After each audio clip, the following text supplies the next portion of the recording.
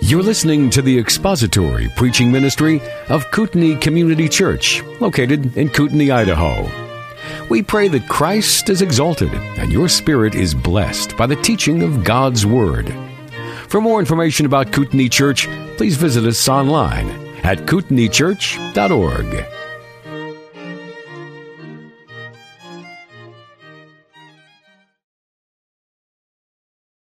Book of John, chapter 6. We'll read verses 37 through verse 47.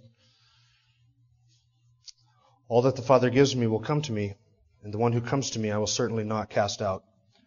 For I have come down from heaven not to do my own will, but the will of him who sent me. This is the will of him who sent me, that of all that he has given me I lose nothing, but raise it up on the last day. For this is the will of my Father, that everyone who beholds the Son and believes in him will have eternal life, and I myself will raise him up on the last day. Therefore the Jews were grumbling about him because he said, I am the bread that came down out of heaven.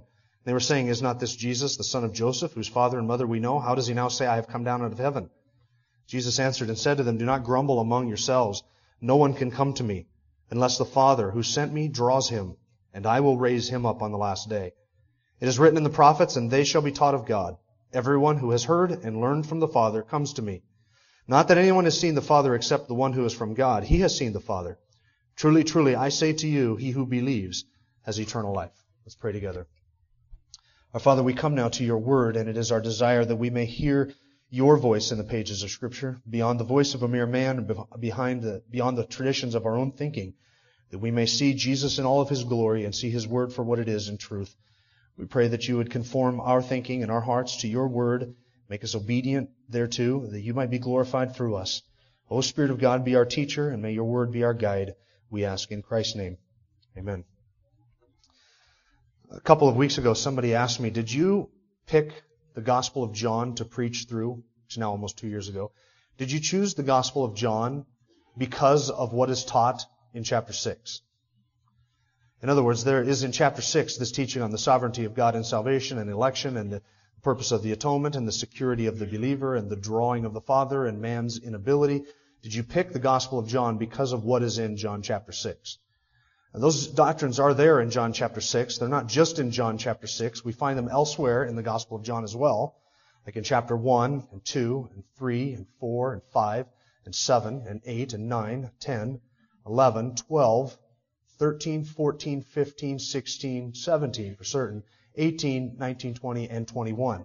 So they do appear in the Gospel of John here and there.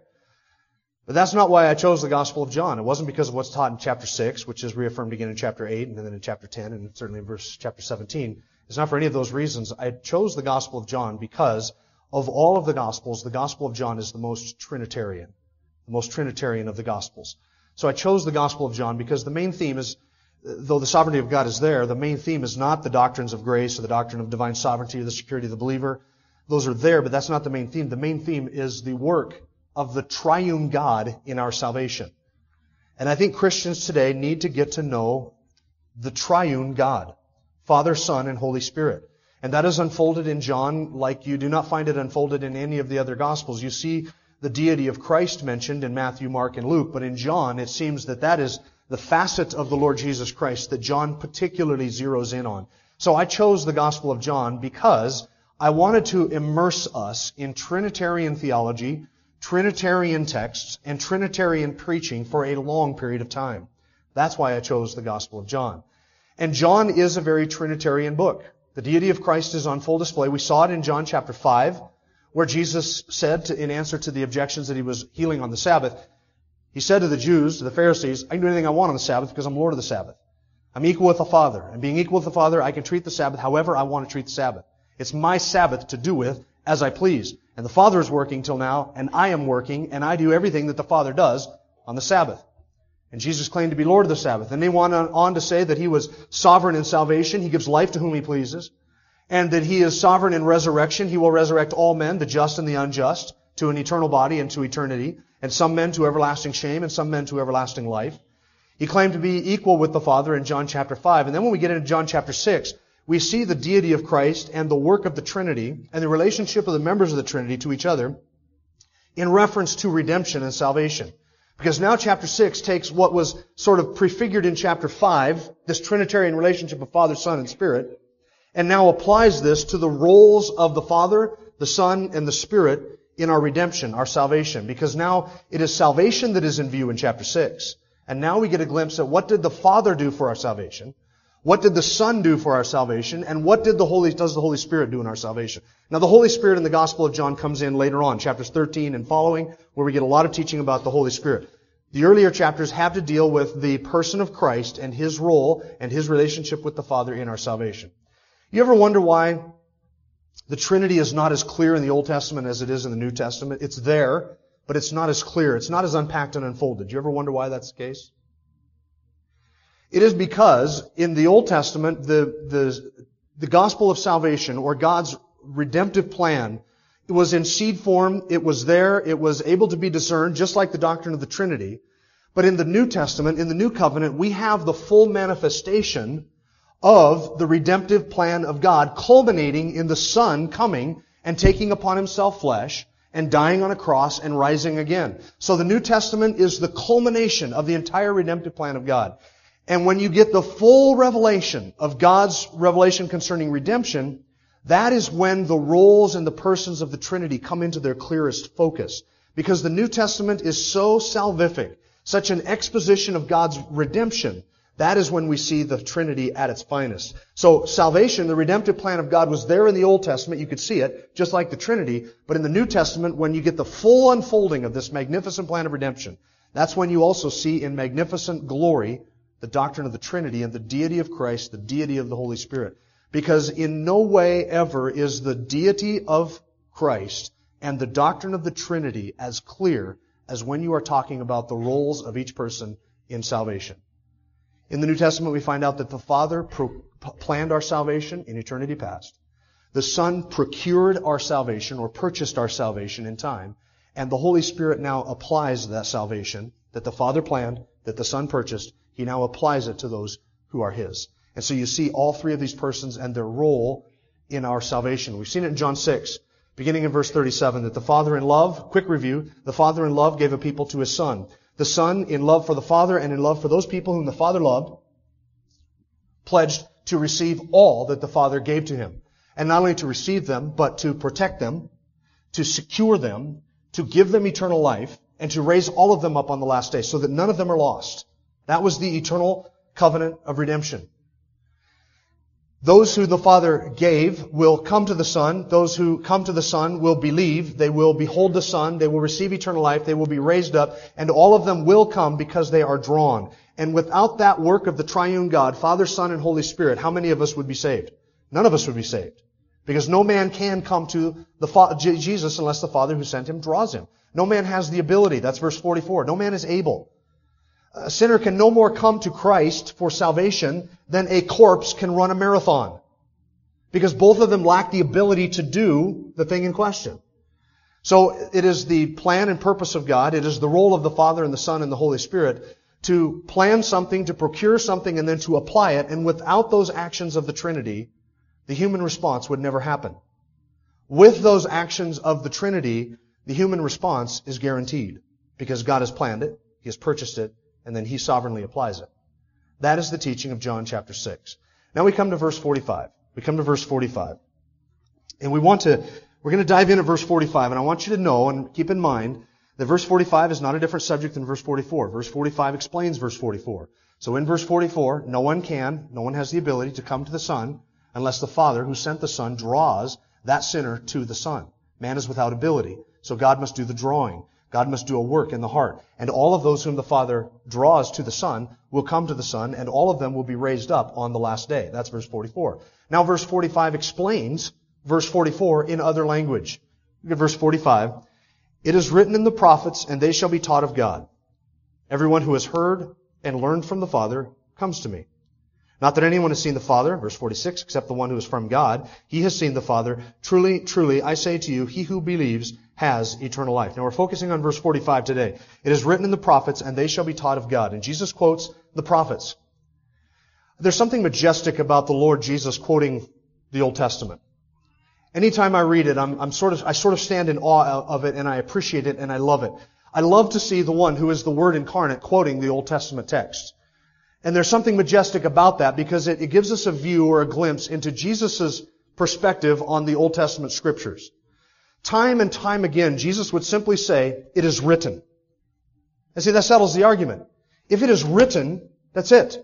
There is no more discussion. There's nothing else that needs to be said. If God has said it, now ironically, Jesus is God, and as the eternal God, had a role in authoring the Old Testament text. And as the Son of God incarnate, He would quote from the Old Testament and simply say, "It is written." Or have you not read?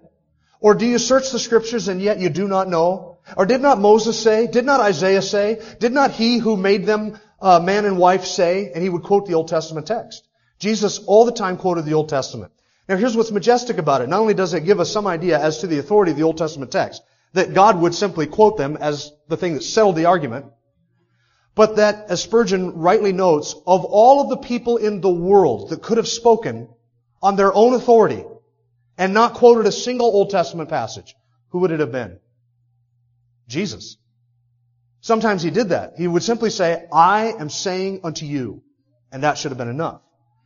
But that one who had the authority to simply speak on his own authority would also say, "It is written. The Scriptures say this, and this is truth." And he would point to the Old Testament text.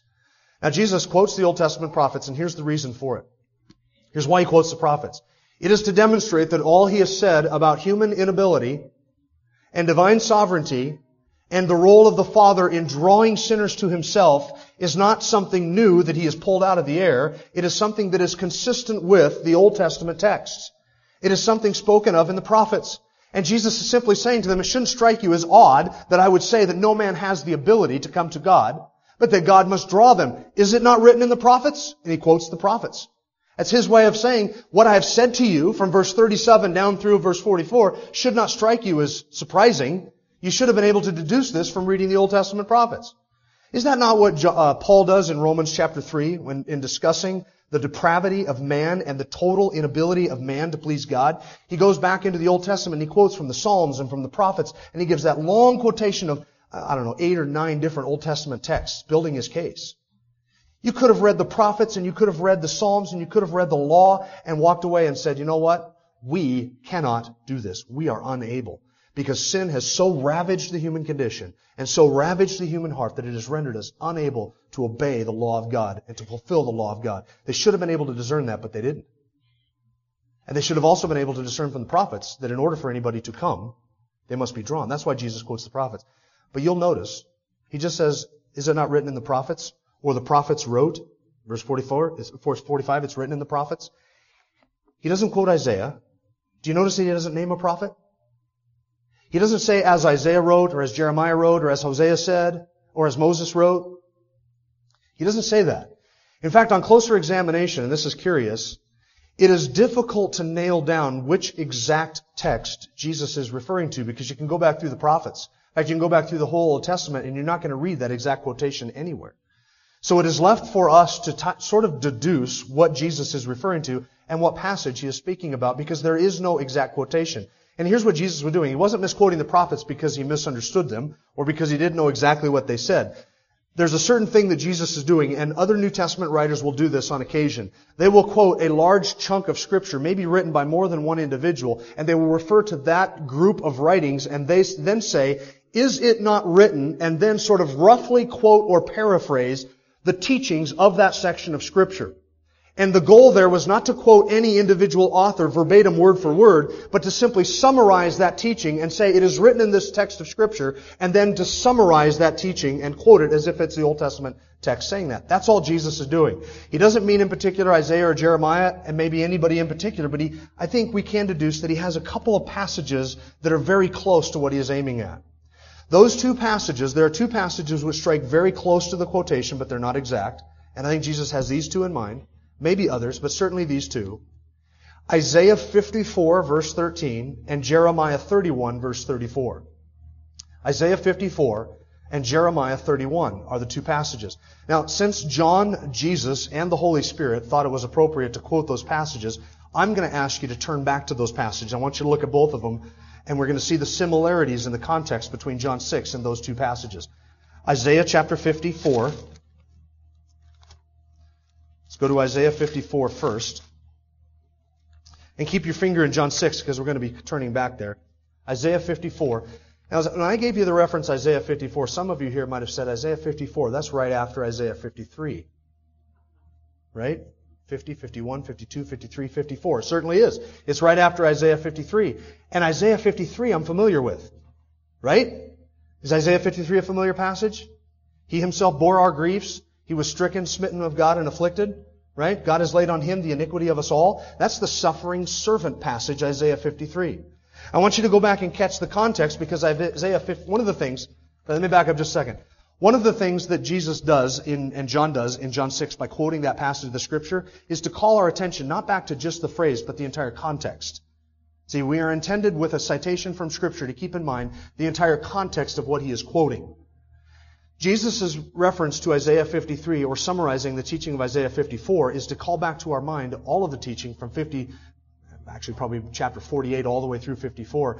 That is the suffering servant passages of Scripture that describe the servant of God coming and bearing the sins of His people. So in Isaiah 53, we read, for instance, in verse 4, our griefs He Himself bore, our sorrows He carried, yet we ourselves esteemed Him stricken, smitten of God, and afflicted. He was pierced through for our transgressions. Verse 5.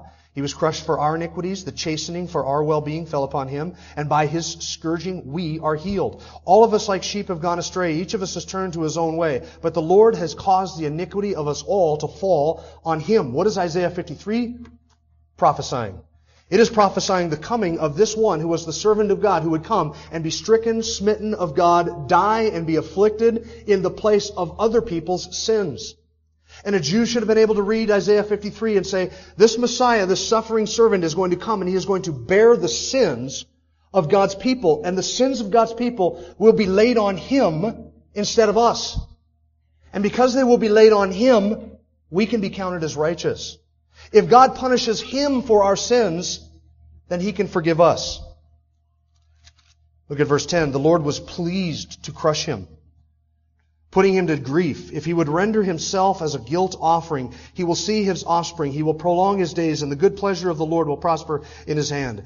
As the result of the anguish of His soul, He will see it and be satisfied, and by His knowledge, the righteous one, my servant, will justify the many.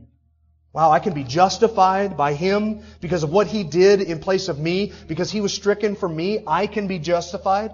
I can be made righteous. That's the gospel. Isaiah 53 verse 10 or 12. Therefore I will allot him a portion with the great, and he will divide the booty with the strong, because he poured out himself to death and was numbered with the transgressors. Yet he himself bore the sin of many and interceded for the transgressors. Now what's the appropriate response to that news? Verse 54. Shout for joy, O barren one. 54 verse 1. Shout for joy. After reading that in Isaiah 53 and hearing that our sins will be placed on somebody else so that we can be justified, the only appropriate response is to shout for joy. Say, hallelujah. What a Savior. What a God. And then chapter 54 goes on to explain all of the blessings that will come to those whose sins have been placed on Christ. All of these blessings, one of those blessings is verse 13. All your sons will be taught of the Lord, and the well-being of your sons will be great. Chapter 54 is a recounting of all of the blessings that would come to God's people because of the work of this suffering servant who would bear their sin. So we can rejoice. And we will find that we will not be put to shame, verse 4. And the whole chapter is a list of these blessings. One of the blessings that comes to God's people because of what Christ has done is verse 13. They will be taught of God. Now that's the phrase that Jesus is quoting in John chapter 6. Now is there a similarity between the context of John 6 and the context of Isaiah 54 and 53?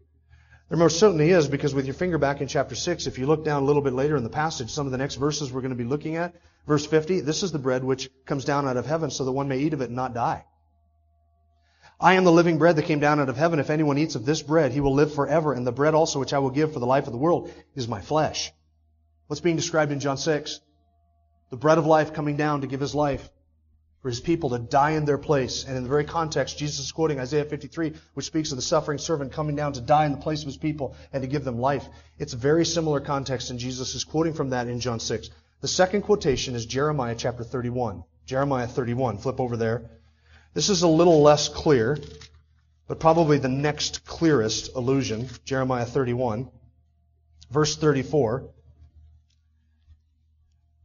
Now when I said the reference Jeremiah 31, you thought to yourself, hey, that's right after Jeremiah 30. Right? And what's in Jeremiah chapter 30? I can't remember because it's not as significant as Isaiah 53 was to 54. Jeremiah 31, verse 34, they will not teach again each man his neighbor and each man his brother, saying, know the Lord.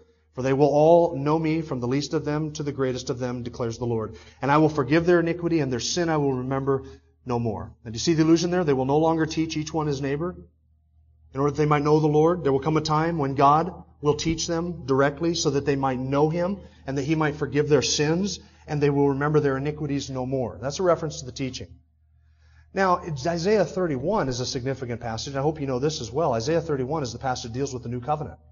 In fact, if you go back to verse 31 of chapter 31, behold, the days are coming, declares the Lord, when I will make a new covenant with the house of Israel and with the house of Judah, not like the covenant which I made with their fathers in the day that took them out of the hand by bringing them to the land of Egypt, my covenant which they broke, although I was a husband to them. Now the prediction is of the new covenant. And God is saying, I'm going to make a new covenant, and I'm going to forgive their iniquity, and part of that new covenant, I am going to teach them so that they might know me, and so that I might forgive their sins, and so that they might be my people. Now, as the context of the new covenant, which was ratified by blood, the blood of the only begotten Son of God, is that new covenant context similar to John chapter 6 context? It certainly is, and for the same reason. Jesus is speaking about giving His flesh and His blood for the life of His people, for the life of the world. He's going to do that. He's going to offer a sacrifice, John chapter 6, in order that He would forgive their sins and justify them.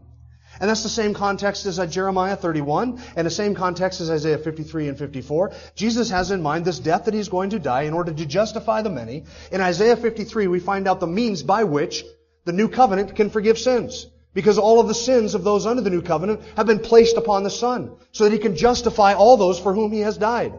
That's the new covenant. And in John chapter 6, it is the bread of life who comes down and gives life to the world by offering His flesh and ratifying that covenant with His blood. It's the same context. And so in the context of the new covenant, Jesus is, in John chapter 6, quoting a passage that deals with His suffering and His death, where the blessings of that suffering and death would come. One of the blessings would be He would teach His people. And He's quoting Jeremiah chapter 31, the blessings of the new covenant, where one of the blessings of that new covenant is He would teach His people. They will learn directly from God. Those are the two passages that I think Jesus has in mind when He quotes the prophets and sums up the teaching of Isaiah and Jeremiah in John chapter 6. Now turn back to John chapter 6.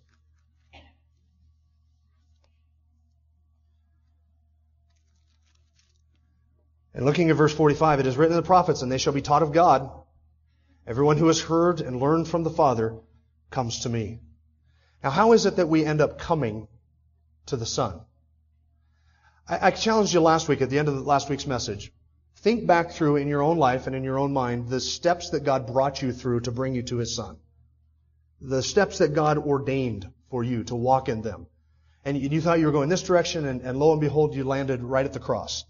And God brought you there by His sovereignty, by His providence, by His goodness, by His grace, by His predestining grace. God did that. How is it that we are drawn or taught by God? It is by, God draws us to His Son, not so much by persuasion, but listen, by instruction. We will be taught of God. They will all be taught of God. Who is the all referring to in the context? I think the same all that is mentioned in verse 37, all that the Father has given to me will come to me. All of them I will keep, I will lose none of them. All of them will believe, all of them will behold, all of them will have eternal life, all of them will be raised up. It's the same all the way through the passage. And this all is a reference to this group of people given by the Father to the Son. They will all of those given by the Father to the Son will be taught of God. So what does God teach us, and how does God teach us? Spurgeon described this, and this is a key point. The way in which God draws men to Christ is not merely by persuasion, but by instruction. The Father does not draw us to Christ by a force which is contrary to our nature and will.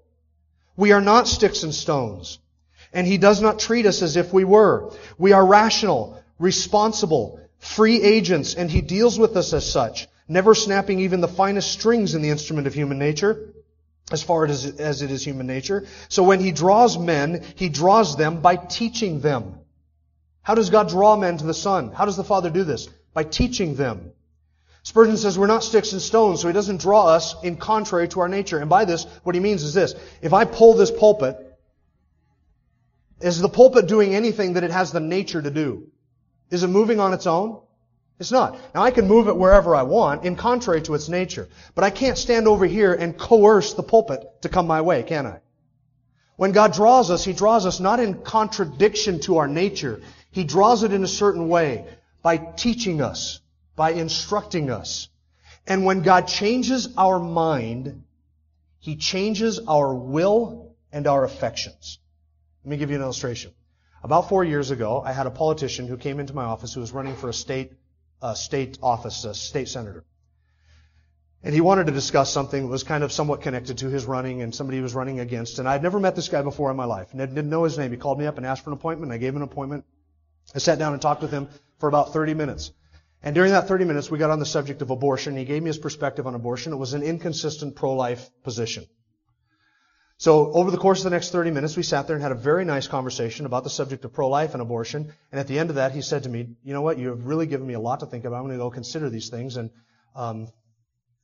you really have given me a lot to think about. I said, great. So he left. I thought, I'll never hear from the guy again. 2 weeks later, he called me up and said, I want you to know. He said, do you remember me? You came and sat down. I said, oh yeah, I remember you. He said, I want you to know that you have changed my mind on the subject of abortion, and I have changed my platform, I've changed my literature, I've changed my website, and from now on, I'm going to hold this position on it because you gave me those things to think about, and I've considered them, and now I've changed my mind. So I have a totally different position. Thank you for taking the time to do that. That made my month, made my year. Now, was that politician a mind-numbed robot who was simply doing my will? I wish. But he wasn't. No, all I did was share truth with him. It changed his mind. And in changing his mind, it changed his affections. It changed his will. It changed his direction. That is how the Father draws us. He teaches us. What does the Father teach us? He teaches us about our sins so that we see ourselves in the light of truth. We see ourselves as lawbreakers, not as lawkeepers. He shows us just how wretched we are, just how unable we are. He shows us just how hopeless we are, how under condemnation and judgment we are. The Father teaches us all of those things. And then He teaches us about sin and righteousness and judgment to come. And He teaches us about how it is that we can find a remedy for our sin in the person of His Son, the Lord Jesus Christ. And He teaches us about His Son, and He has to instruct us that His Son is a sufficient Savior to bear my sins. And that because of what He did on the cross, because He poured Himself out unto grief and unto death, I can be justified and I can stand as righteous. I have to understand all of that. And then the Father has to teach us about what our response should be. That it is repentance and faith that appropriates the remedy that He has provided for myself. And He teaches us all of these things. And everything the Father teaches us is intended to make us sick of ourselves and fond of Christ. So that we reach a point where we say, I can't do anything but this. I have to do this. I have to believe. I would be a fool to reject this. I would be a hideous fool to reject this. To reject this would be the stupidest thing I have ever done in my life. And we feel at the moment of our salvation that this is the one thing we have to do. Because to not do this would be to lose everything. And to do this one thing would be to gain everything. How does the Father change our hearts and our minds like that? He teaches us. He instructs us. Individually, through all of these means, in one way or another, in one order or another, in one capacity or another, the Father taught you all of those things before you ever came to His Son. I'm looking forward to the day in heaven when I can find out.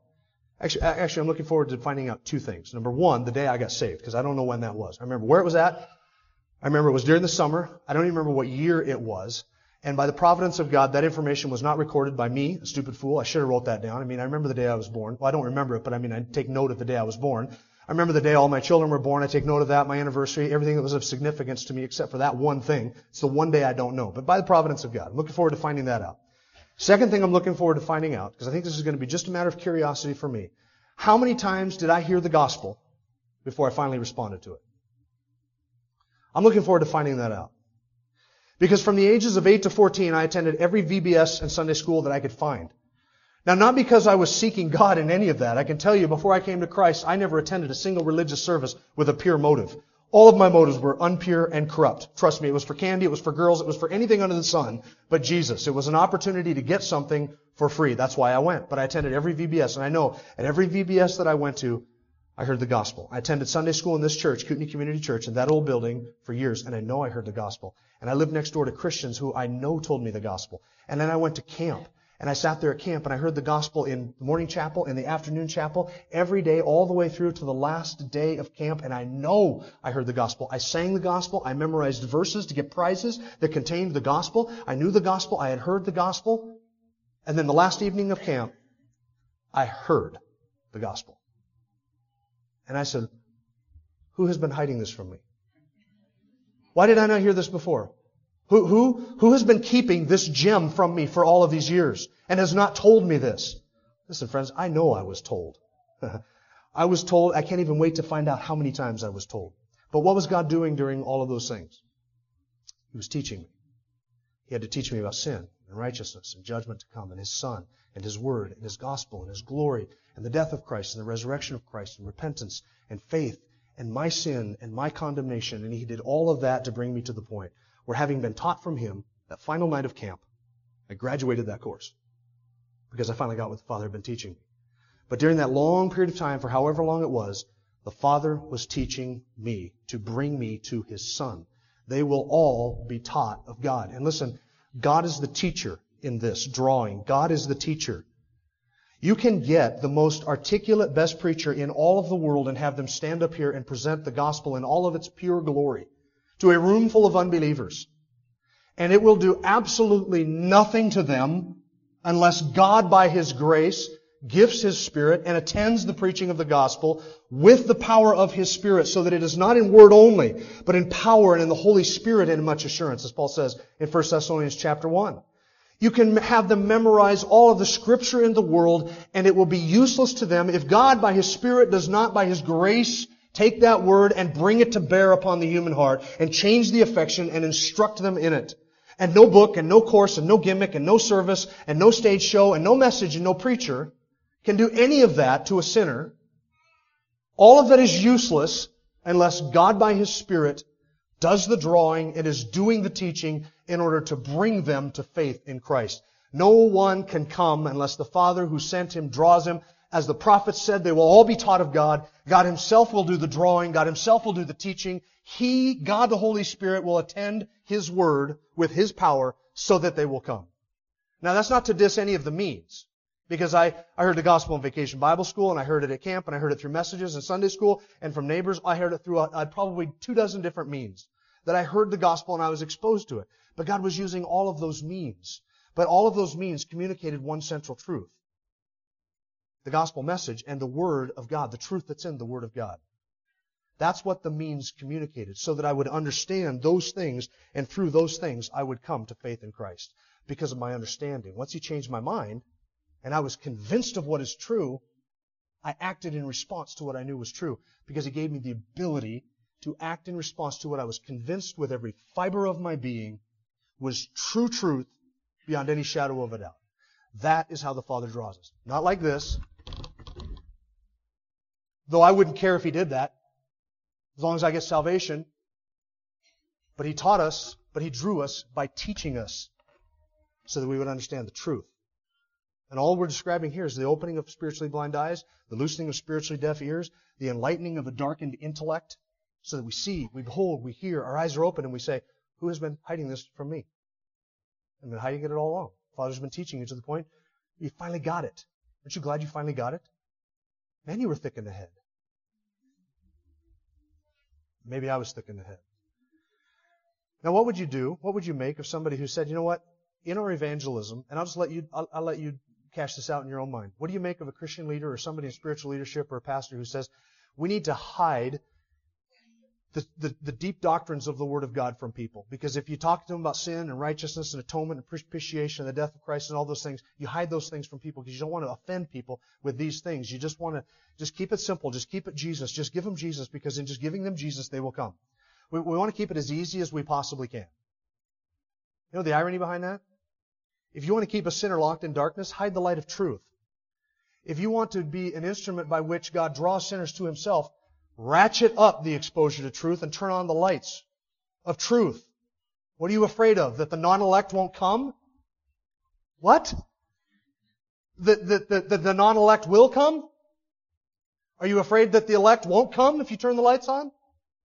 You ratchet up exposure to the truth so that the sheep hear His voice. And they can come, and they can be drawn. And it's through that truth that the Father brings those who are His to Himself. Now I ask you the question, who is taught by God? Who is taught by God? That's answered in verse 45. It's the end of the verse. Wow, my time is gone. Verse 45, everyone who has heard and learned from the Father comes to me. Everyone who has heard and learned from the Father comes to me. Now just stop for a second and just let that sink into your head. Everyone who has heard and learned from the Father comes to me. Who comes to the Son? Some of those who have been taught by God, or all of those who have been taught by God? Is God teaching all men equally the same thing? Is He spreading out His peanut butter grace over all of humanity, like we talked about last week, prevenient grace, to sort of spread it out and counteract the effects of the fall and just bring us all up to a neutral position? Is that what God is doing? Is God teaching all men equally in this way that's mentioned here? If all men are taught, all men will come to the Son. That's verse 45. Everyone who is taught comes to the Son. Not some of those who are taught, not most of those who are taught, all of those who are taught. Is it possible for someone to be taught of God and to eventually not lay hold of salvation and be raised up and be given eternal life? Is it possible? Verse 45, you answer it. It's impossible. The one who is taught of God will come. The everyone of verse 45 is the all of verse 37. All that the Father has given to me will come to me. Why will they come to me? Because they will all be taught of God, just as the prophet said. And everyone in this group who is taught of God will come to the Son. Without fail. Not one will be lost. Why? Because the Father is not teaching and drawing men salvifically to His Son just to short-circuit it and cut it off at the last minute and give them an untimely death and plunge them into eternal hell. That is not the grace of God in Christ. All that the Father gives me will come because the Father will draw them, and He will draw them by teaching them so that everyone who is taught of God comes to me. And who is the one who comes to the Son? The one who believes and beholds and receives eternal life and is raised up on the last day. Those are the ones who are taught of God. It's not everyone. Now, some people really bristle at this and they say, that's not fair that God would do something for one person that He wouldn't do for another. That's not fair. Well, you're right, it's not fair. But grace that is given to one person does not obligate the grace of God for every person, does it? God made a covenant with David. Is He obligated to make the same covenant and make the same promises to me? Is God not free to determine how He will treat His creatures for His own glory and for their own good? Is He not free to do that? Is God not free to dispense His grace however He might to any individual in any situation that He might? And to withhold grace for whatever His purposes might be? Is God not free to do that? Is the only one in the world who has free will man? Or is God not free to do what God would do, to be God, and to dispense His grace according to His own eternal pleasures and His own eternal purposes for His own eternal means and for His glory and for the good of His creatures? God is free to do all of that. God is the free one. And grace that is obligated is not grace. It's debt. Grace is never obligated. And God does not treat us all fairly. And God is not obligated to treat us all fairly. This whole passage is describing something that God does for some that He does not do for all. God did not give all of humanity to His Son. Some. Jesus in John 10, John 8, John 17 describes that some. And He limits it. It's not all of humanity. It's not all of humanity who come to the Son. It's not all of humanity who are drawn. It's not all of humanity that are taught. It's not all of humanity that believe. It's not all of humanity that behold. It's not all of humanity that get eternal life. And it's not all of humanity that are raised up on the last day to life. And it's not all of humanity that are received by the Son and secured by the Son and kept by the Son so that He loses none. It's a small group. Everything in this passage describes those who believe. Not, verse 36, those who saw Him and would not believe. All the blessings, everything described in verse 37 and following, describes those who believe. Now I ask you this question, with this I close. Passages like this are a challenge to our theology. And here's how they challenge our theology. I mean, don't so much challenge my theology because I came to terms with this a long time ago. But I will tell you, this was like a cheese grater to my theology for many years until I finally submitted to what is said here. It challenges our theology because we don't like to trust and accept the things that Jesus said here.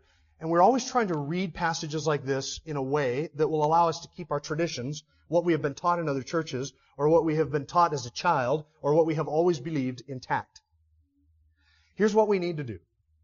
We need to stop reading Scripture and trying to find a way around the obvious teaching, and instead read Scripture and say, I will jettison anything in my thinking that does not comport with the text of Scripture, so that this is king, and I submit to this, whether I understand it or not, whether I like it or not, whether it is distasteful to me or not, is irrelevant. So you'd have to ask yourself the question, Am I able, with my theology, to affirm everything that Jesus affirms in this passage of Scripture? Am I able, with my theology, to affirm everything Jesus teaches in this passage of Scripture?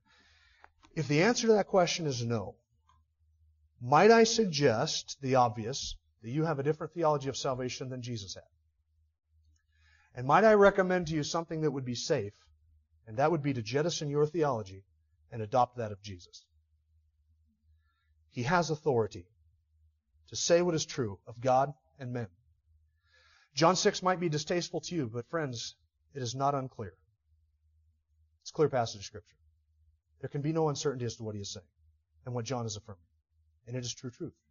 Now, our time is up. We didn't get to verse 46 and 47, which sort of wraps up this issue of the drawing of God. Next week, Lord willing, we will look at verse 46 and 47, and then we're going to step back and we're going to take a look at this triune work of redemption in the salvation of sinners, the role of the Father, the role of the Son, and the role of the Holy Spirit, not just from this passage, but from other passages of Scripture. Let's pray together. Our Father, we are grateful for the work of you, our triune God, in securing and planning and saving us, planning our salvation and saving us. Thank you for what you have done in eternity past. Thank you for all of your works and your actions, for your initiative. Thank you that you sought seekers to worship you, and that you pursued us, that you taught us, that you brought our hearts into submission to you and your Spirit. Thank you for crushing the defiant human will and making us yield to you, which is the sweetest and most joyous yielding that we have ever experienced.